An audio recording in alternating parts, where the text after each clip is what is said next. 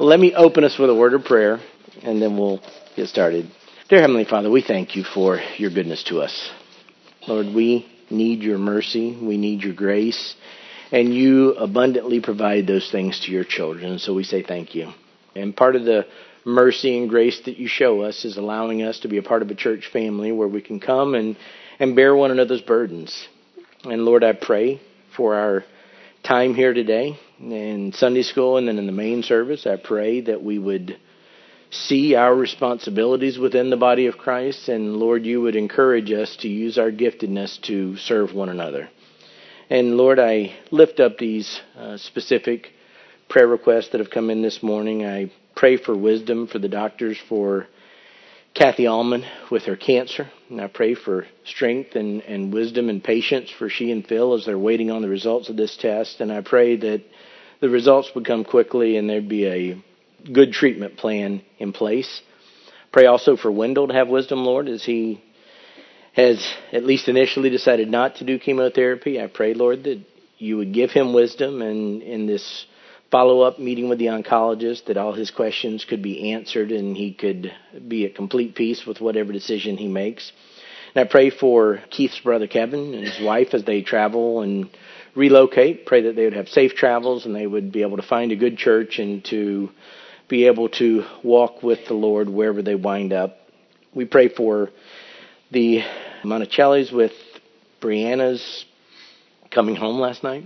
Pray that you would give them wisdom to know how to encourage and to help Brianna, but also to have the wisdom and discernment to know whether her repentance is genuine or just a temporary phase. But Lord, even as that, we pray that you would work in Brianna's heart, that you would break her heart and that she would truly repent and turn to you for salvation. And I pray also for John and Beth, that you give them wisdom as they seek out the doctor's wisdoms for the best treatment options for the issues that John faces. And Lord, for the few requests we've shared, there are 10 others or 20 others or 100 others just in this room of prayer requests, Lord.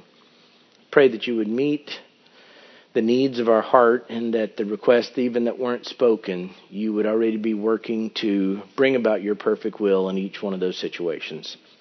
And Lord, as we open up your word, pray that you give me wisdom to communicate clearly what is in your word, and I pray that each one of us would listen with ears to hear and would be contemplating ways that we could apply your word in our lives. We ask all this, Lord, in Jesus' name. Amen. Well, as we are finding ourselves, we are continuing in 1 Peter chapter 4, and today I'm going to try and complete the section that I'm in, which runs from 1 Peter chapter 4, verses 7 through 11.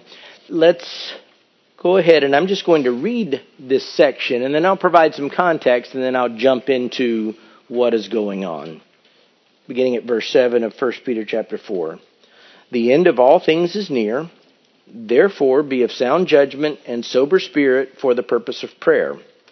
Above all, keep fervent in your love for one another, because love covers a multitude of sins. Be hospitable to one another without complaint. As each one has received a special gift, employ it in serving one another as good stewards of the manifold grace of God. Whoever speaks is to do so as one who is speaking the utterances of God. Whoever serves is to do so as one who is serving by the strength which God supplies, so that in all things God may be glorified through Jesus Christ, to whom belongs the glory and dominion forever and ever. Amen. Now, as we have been going through this section, as I always come back to, Peter's paramount focus in this letter is holiness. He wants us to be holy as God is holy. The more I've studied this over the years, I'm convinced that's the ultimate point of this book. I read it almost every week. 1 Peter chapter 1, verses 14 to 16. As obedient children, do not be conformed to the former lusts which were yours in your ignorance. But like the Holy One who called you, be holy yourselves also in all your behavior, because it is written, you shall be holy, for I am holy. No matter what the circumstance, no matter the trial, no matter the challenge, Peter exhorts us to press on and live holy, to be a light in darkness, to live in such a way that the unbelievers around us, who may at times mock us, might ultimately be convicted of their sin and repent and believe, in part because of our good example of what the gospel is like. And as we have jumped through and we're in chapter 4, Peter has placed a sense of urgency in what he's talking about by that reference to the end is near.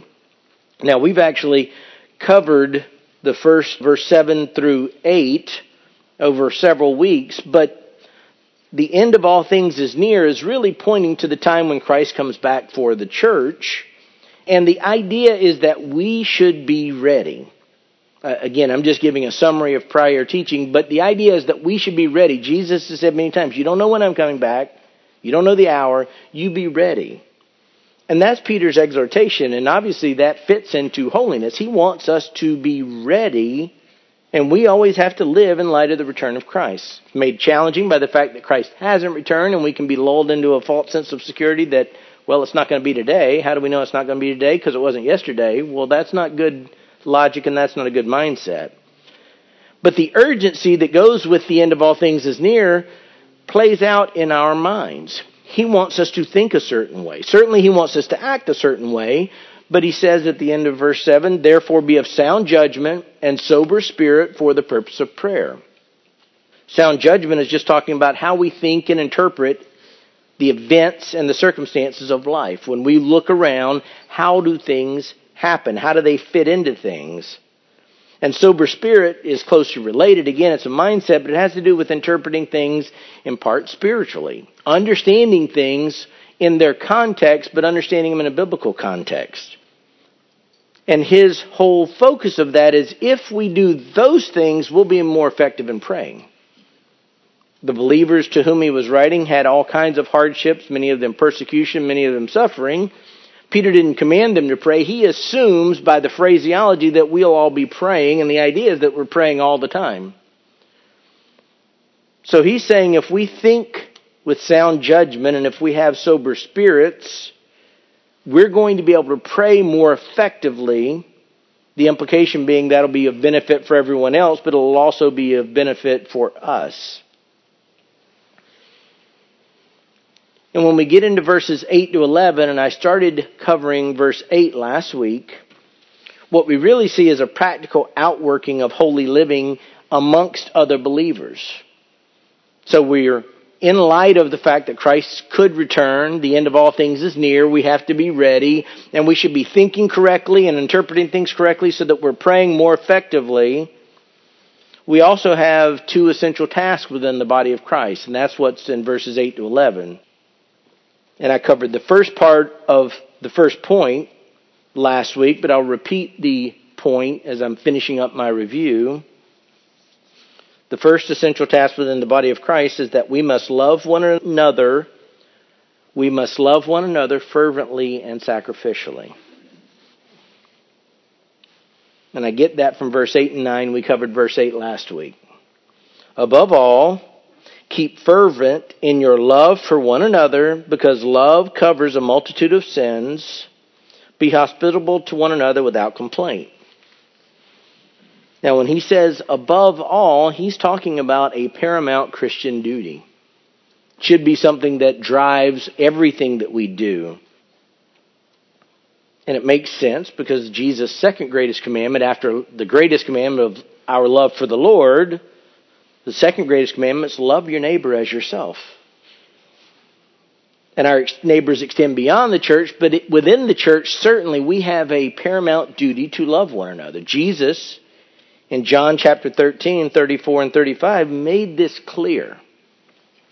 A new commandment I give to you, that you love one another, even as I have loved you, that you also love one another. By this all men will know that you are my disciples if you have love for one another. So it makes sense that Peter is telling us a paramount duty. Above all, keep fervent in your love for one another. And the idea of fervent means working hard at it. It's strenuous. It goes beyond just feeling like it. It means you're making every effort to truly love one another. And every time you see that reference, one another, is talking within the body of Christ. Each one of us. This is a reciprocal duty of all believers.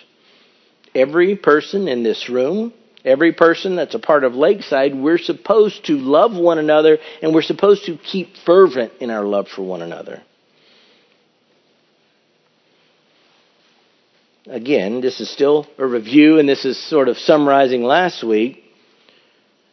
But he gives a reason. Certainly we do it because Jesus commanded it, and we're commanded. But he says, above all, keep fervent in your love for one another, because love covers a multitude of sins. Now, as I developed this last week, it is really critical. This is not only how we live holy as God is holy, but it's how we keep peace within the church. And the idea is that if I'm fervently loving you, it doesn't mean that my sins go away. It means I'm going to be able to respond biblically if you sin against me.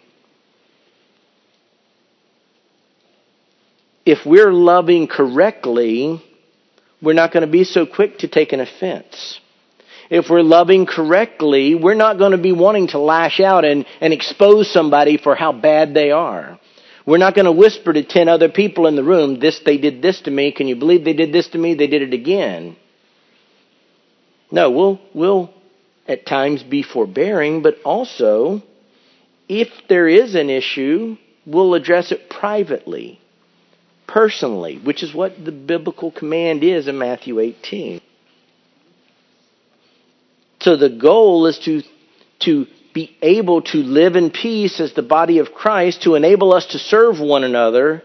And to do that, we have to have that fervent love that keeps us from holding grudges. It keeps us from keeping account of sins. It keeps us from being gossips. It keeps us from trying to tear someone else down, even if we think they deserve it.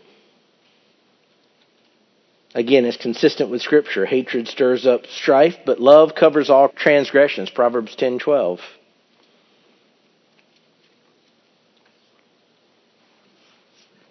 Love addresses things personally, privately, for the desire to make sure, if possible, somebody can repent and nobody else has to know about it. So that's a very, very quick, let me catch my breath review of everything that gets to the point here. But we're actually in the middle of the first point, where I said we must love one another fervently and sacrificially. The sacrificially part we find in verse 9, because we see another command, and it's a reciprocal duty once again to one another. Be hospitable to one another without complaint. Be hospitable to one another without complaint. And as we look at that, what we see is that there's two components of this. There's an action component, what we should do. There's a heart component of the attitude we should have while we're doing it. So the practical action, let's look at that first, because this is really just about love. He says, be hospitable to one another. The word hospitable is translated in some versions to read hospitality. But the original idea here was of helping strangers. Not of helping the people you know, of helping complete strangers. And the idea was they were helping strangers who were believers, and they were welcoming into their home, providing them with lodging, providing them with food, and they were doing it regularly. Now, part of the issue at that time was that Christianity was moving. There were evangelists going and taking the gospel to places. There were pastors who were traveling to take the gospel to places. There were Christians who were being run out of one town going somewhere else. And at that time, there was no network of hotel chains to accommodate people. There was not an easy reference where you go on the internet and you book a room. In fact, the experts would tell you that most of the places in that day and age where you could even rent a place were full of debauchery. Places of illicit, immoral actions and drunkenness. And in general, the types of things that Christians would never want to be anything associated with. It was even dangerous to be in those areas. So if a Christian was moving from point A to point B, when he got there, if there wasn't another Christian to open up their home, he was out of luck. She was out of luck. There's no place to stay. They wouldn't have food to eat. So it was considered a crucial mark of the Christian faith that you would practice hospitality, that you would be hospitable to other believers. I read several commentaries. Well, I read commentaries every week when I'm studying, but this idea is not original to me. I read it from other people. They were saying the early spread of the gospel could not have been accomplished without hospitality, without people being hospitable, because they wouldn't have even been able to move from place to place. In fact, the duty of being hospitable, the duty of practicing hospitality is so fundamental, and I'm not saying was fundamental, I was telling you historically, but it's still fundamental to our responsibilities, that it's one of the requirements for an elder of a church. For example, in 1 Timothy 3:2, one of the qualifications, these aren't suggestions, one of the qualifications is hospitable. Likewise, and if you don't have a ministry to widows, a lot of times we overlook this, but there's biblical qualifications for widows that wind up being helped by the church. There's age qualifications, there's how they live, but one of the things that you're supposed to evaluate before you put a widow in the church on the widow's list is if she has shown hospitality to strangers.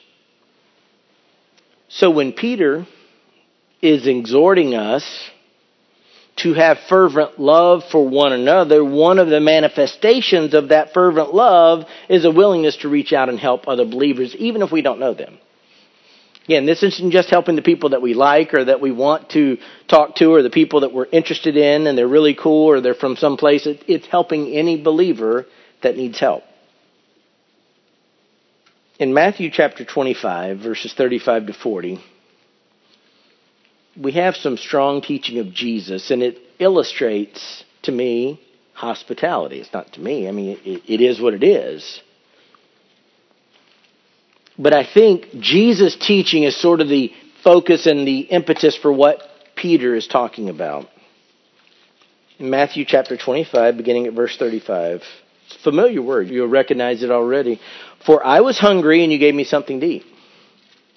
I was thirsty, and you gave me something to drink. I was a stranger, and you invited me in. Naked, and you clothed me. I was sick, and you visited me. I was in prison, and you came to me. Then the righteous will answer him, Lord, when did we see you hungry and feed you, or thirsty and give you something to drink? And when did we see you a stranger and invite you in, or naked and clothe you? When did we see you sick or in prison and come to you? The king will answer and say to them, truly, I say to you, to the extent you did it to one of these brothers of mine, even the least of them, you did it to me. That's what Peter is talking about. That type of heart attitude that wants to help. But there's a heart attitude that's really critical. Not just the desire to help, but the desire to help with the right attitude. Be hospitable to one another without complaint. Without complaint. I think most of us at some point have had at least family come to town. You have people come and stay at your house. And it's kind of a nice thing for about the first 24 hours. And maybe the visiting's fun, but the first time you're waiting for the bathroom and I can't take a shower and there's no hot water. And you know that it's going to cost more and the food bill is going to go up and all these things. It's inconvenient to allow your house to be opened up. It's going to disrupt your way of doing things. It's going to disrupt your schedule. It may cost you some money. People that you invite in aren't always as neat as you. They don't always have the same priorities as you. They don't go to bed when you do. They don't wake up when you do. Here's the whole point. If you are showing love such that you are being hospitable, it may inconvenience you. And Peter, I think in essence, is making it clear. It's one thing to be hospitable, but if you're complaining the entire time, you've missed the point. You've missed the point. It's not a matter of, I can't believe this, I'm being a martyr for Christ, woe is me. No, it's an opportunity that God has given you to show love. Thank you, Lord. That I'm given an opportunity to do these things for other believers. Now, we're never allowed to complain. When our kids were little, I heard Debbie say this thousands of times, I think. Philippians 2:14, do all things without grumbling or disputing. Her version was grumbling or complaining. Why do you say that? Because kids know naturally in their sinful state to grumble and complain because everything doesn't go their way. The problem is, even as believers, we have that same tendency.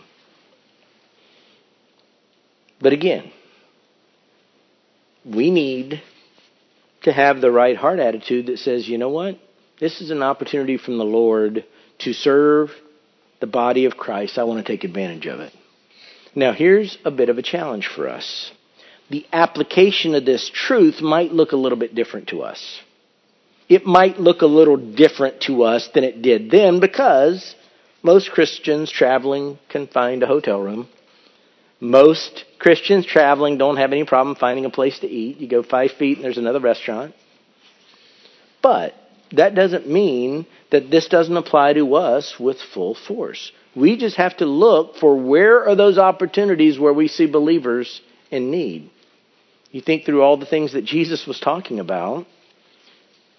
Providing food, providing water, providing shelter. Now, certainly, we do have opportunities from time to time. Sometimes a missionary will be coming to town and needs a place to stay, or maybe they need a vehicle to drive.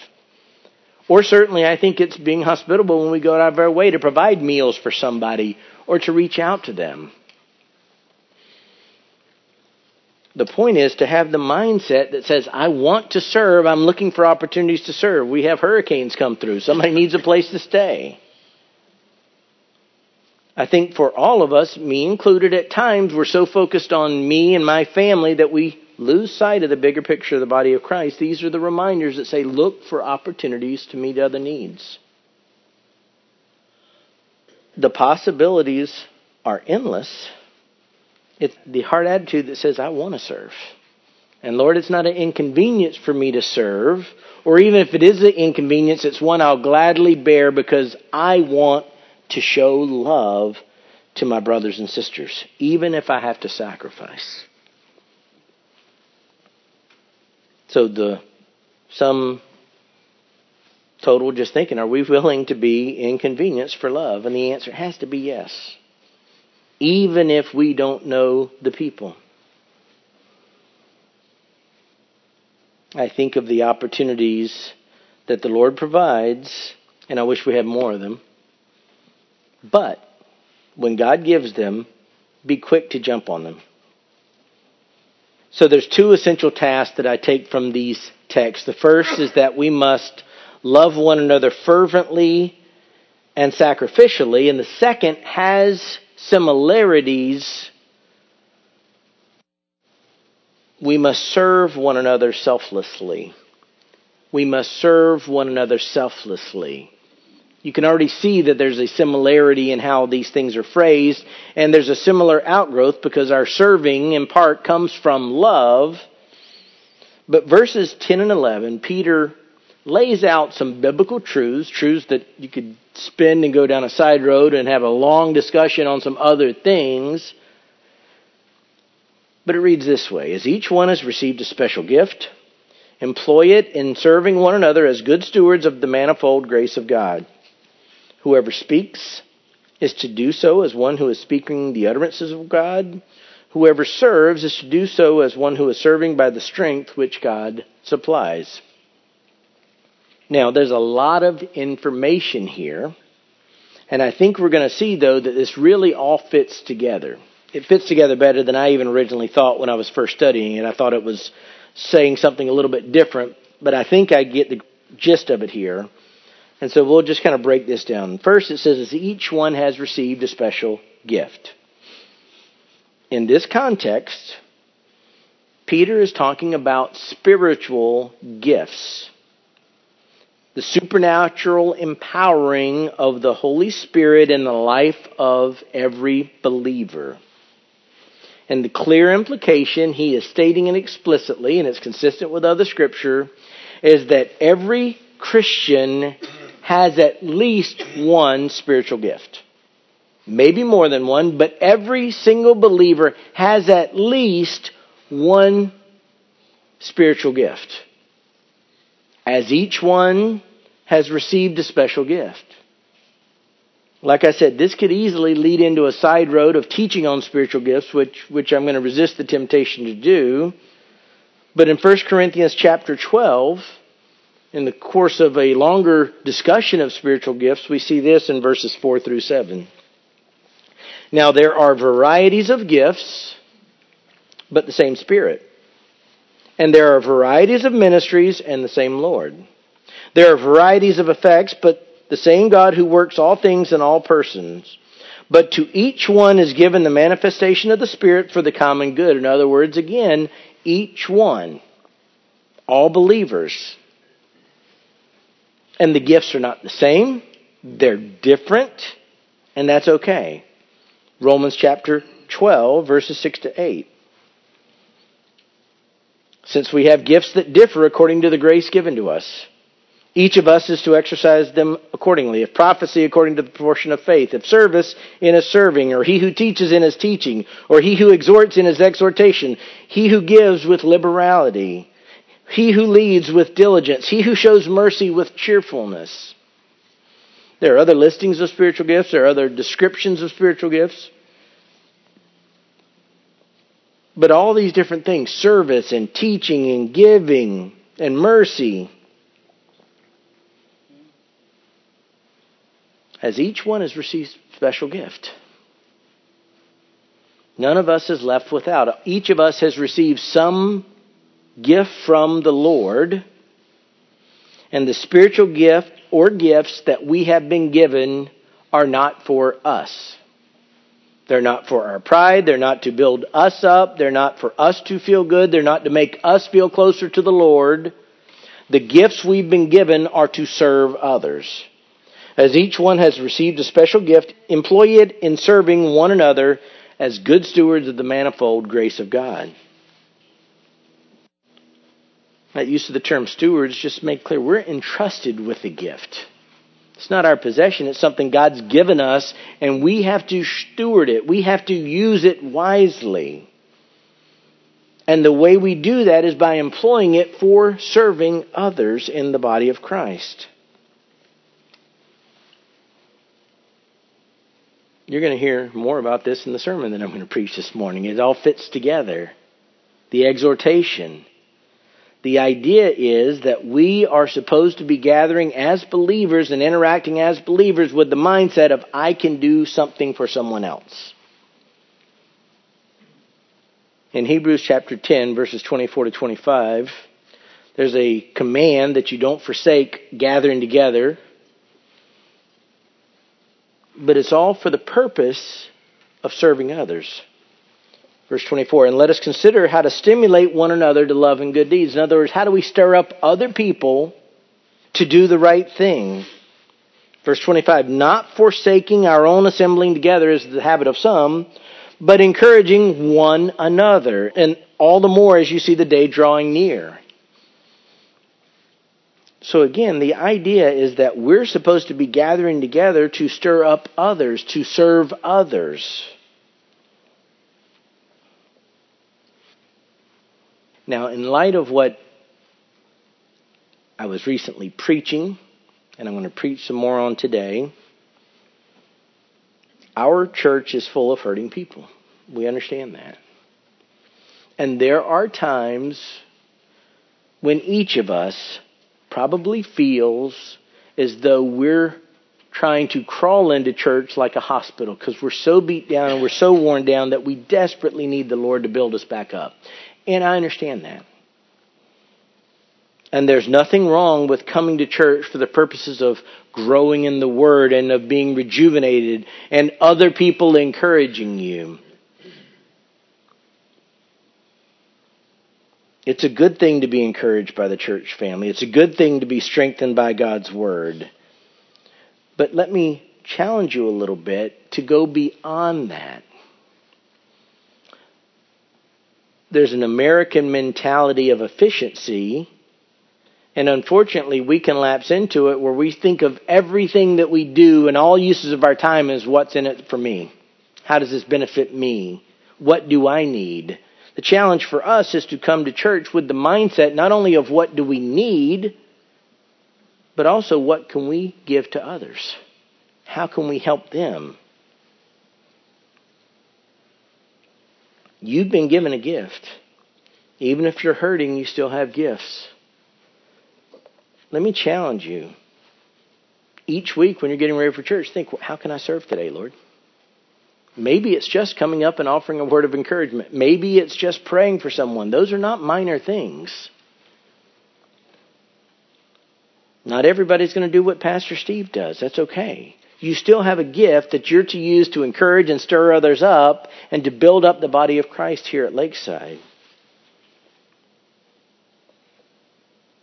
You've been given a gift, a special gift, and you need to employ it in serving others. That's why you've been given it. Now, originally, I thought verse 11 was shifting gears a little bit, but what I realized, and certainly some of the people that I studied helped me understand this a little bit better, is I believe that verse 11 is really just showing what using your spiritual gifts might look like by focusing on two different types of classes of spiritual gifts. So he starts verse 11, whoever speaks is to do so as one who is speaking the utterance of God. Whoever serves is to do so as one who is serving by the strength which God supplies. So let me break this down because I think he's talking in general about some people who exercise special gifts in the realm of speaking and some who exercise special gifts in the realm of serving. So he says, whoever speaks. Some people are going to speak, but he's talking here still about the special gift. So whoever speaks is a recognition that some spiritual gift are exercised orally. This isn't just a general talk about, well, when you talk, do this. No, it's talking about your use of your special gift. Some people have teaching gifts, preaching, evangelism. Some people exhortation. Some people perhaps even giving a testimony. Maybe even within some context, sometimes when people are singing, it's exercise. And Peter is just trying to make sure that as you're attempting to exercise any special giftedness you have, any spiritual gifts that involve communication, that you do it with sobriety and carefully. What do I mean? Whoever speaks is to do so as one who is speaking the utterances of God. Now, in no way is Peter saying what some distort this to mean, which is God's giving out new revelation. Oh, I got something new to say that God told me. I got something new. That's not what he means at all. What he means is if you're exercising your spiritual gifts and using words, then in the sense you're acting as a representative of the Lord. Be careful. So, for example, when you're encouraging, you're always on good ground if you're encouraging from the Scripture. If you're exhorting, you're always on good ground if you're exhorting from the Scripture. I've heard a lot of Christians with good intentions give terrible advice because it's not coming from the Scripture. They got to be careful. Is this speaking what the Lord would speak? The Bible makes it clear we have to be careful with what we say. And some people have to be even more careful. For example, in James chapter 3:1, let not many of you become teachers, my brethren, knowing that as such we will incur a stricter judgment.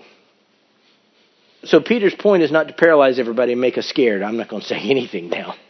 I don't want to mess up. And that's not it at all. The point is just be mindful that as a believer in Christ, if you've been given a gift in the vocal realm, you need to be very circumspect when you're speaking. Be aware that you're speaking for the Lord.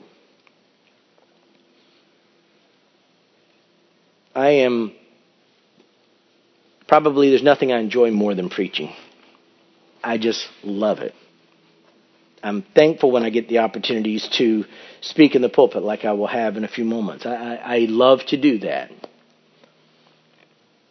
But I can tell you, after having been a pastor for 12 years, and I preached a lot before I was a pastor officially, every time I preach, I'm still uneasy. I'm not afraid of speaking to people. Obviously, that's something I was able to do. But I realize I'm speaking for the Lord. That'll scare you to death. All of us should have a little bit more of that type of sobriety of spirit that just says, you know what? I'm trying to encourage, but I'm the Lord's representative here. I better be very, very aware of what I'm saying.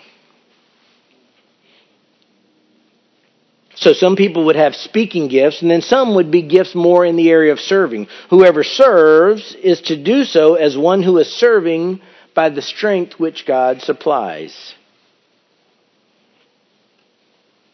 Again, there's a variety of listings in the Scriptures, and most commentators that I've read would agree that even those listings aren't exhaustive, they're just representative.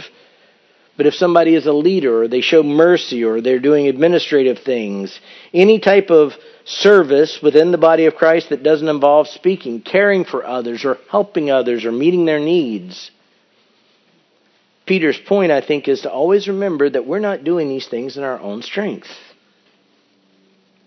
We've been gifted by God, and God is the one who empowers us to be able to exercise that giftedness of serving others.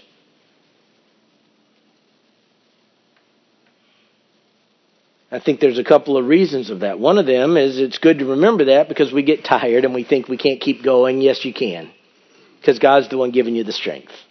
If God's giving you an opportunity to serve and you think, I can't really do it, no, you can, because God is going to provide the strength for you. He's going to enable you. But perhaps even more so, based on what follows immediately, is the issue is don't ever get to the point where you hurt your elbow or your shoulder by serving. What do I mean? You're patting yourself on the back so much. I can't believe I was able to do that yet again. Oh, let me use the other arm because I'm tired. This is great. Oh, I got my hand up first. I'm serving. I'm doing. It's never about us. Even when we serve, certainly we exercise our diligence and our efforts, but the Lord gets the credit, not us. Any profitable service we render to other believers, even in that, we should be thanking the Lord. Thank you, Lord, for giving me the strength. Thank you, Lord, for giving me the opportunity. And I think Peter's concluding words highlight that. So that in all things, God may be glorified through Jesus Christ. Never do we get the glory. It's never about us. Certainly it's important that we act. Certainly it's important that we put our energies into it, that we serve with the right attitude, that we serve cheerfully, that we look forward for the opportunities to serve, that we want to show love by serving. But everything that's being talked about is all pointing back to what Jesus has done in our lives. What we are because of Jesus Christ should bring glory to God. That's what it's all about. Everything we do is for God and His glory. Everything that we do is because Jesus Christ saved us from our sins. 1 Corinthians 10:31 says, whether then you eat or drink or whatever you do, do all to the glory of God. Certainly that should be paramount. That should always be the overriding consideration.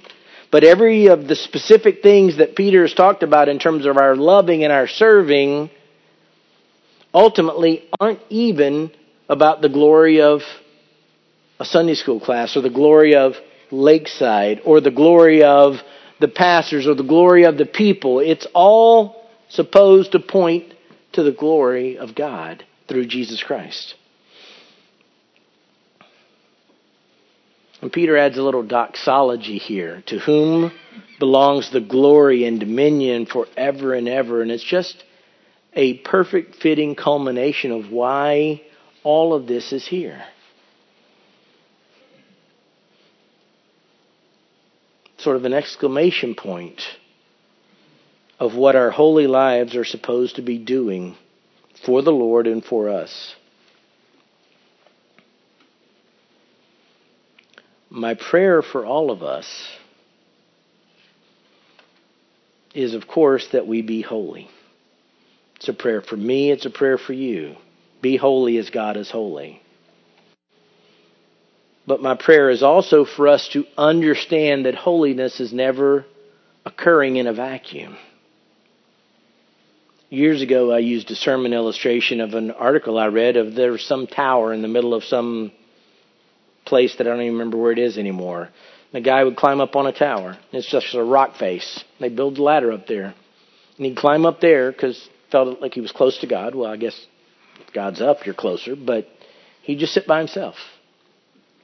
And the idea was that you're communing with God. You're getting closer to God. That absolutely is disastrous. That's not bringing glory to God, because you can't use your giftedness to serve the church. You can't serve and encourage other people. You can't do any of that if you're isolated or alone.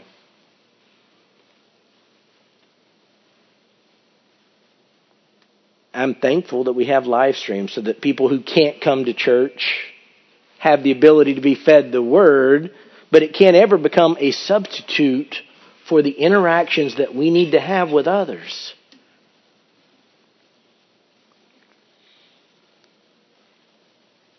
For each of us, my prayer would be that we would be looking for how we can serve other people here. Not just for our sakes, but so that God can be glorified. And this is something that has no age limit. There's no retirement from this. It never ends. If you're breathing, you need to be loving and serving other believers. Let me close this in prayer. Dear Heavenly Father, I thank you for the church. I thank you for giving us the fellowship with your family that comes through gathering with other believers in a local context.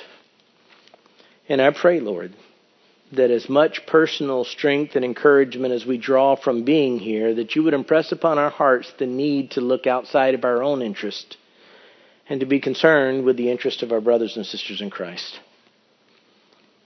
Lord, I pray that you would show us ways in which we can show fervent love for one another, ways in which we can show hospitality to one another, ways in which we can serve one another, perhaps through vocal gifts where we're speaking, or perhaps just through quiet service, but in all of it, Lord, pray that you will help us realize that we're supposed to be doing this for your glory, that you will encourage us and strengthen us to look for ways to love and serve others, and that through that, others would be drawn to praise and glory for you. We ask these things, Lord, in Jesus' name. Amen.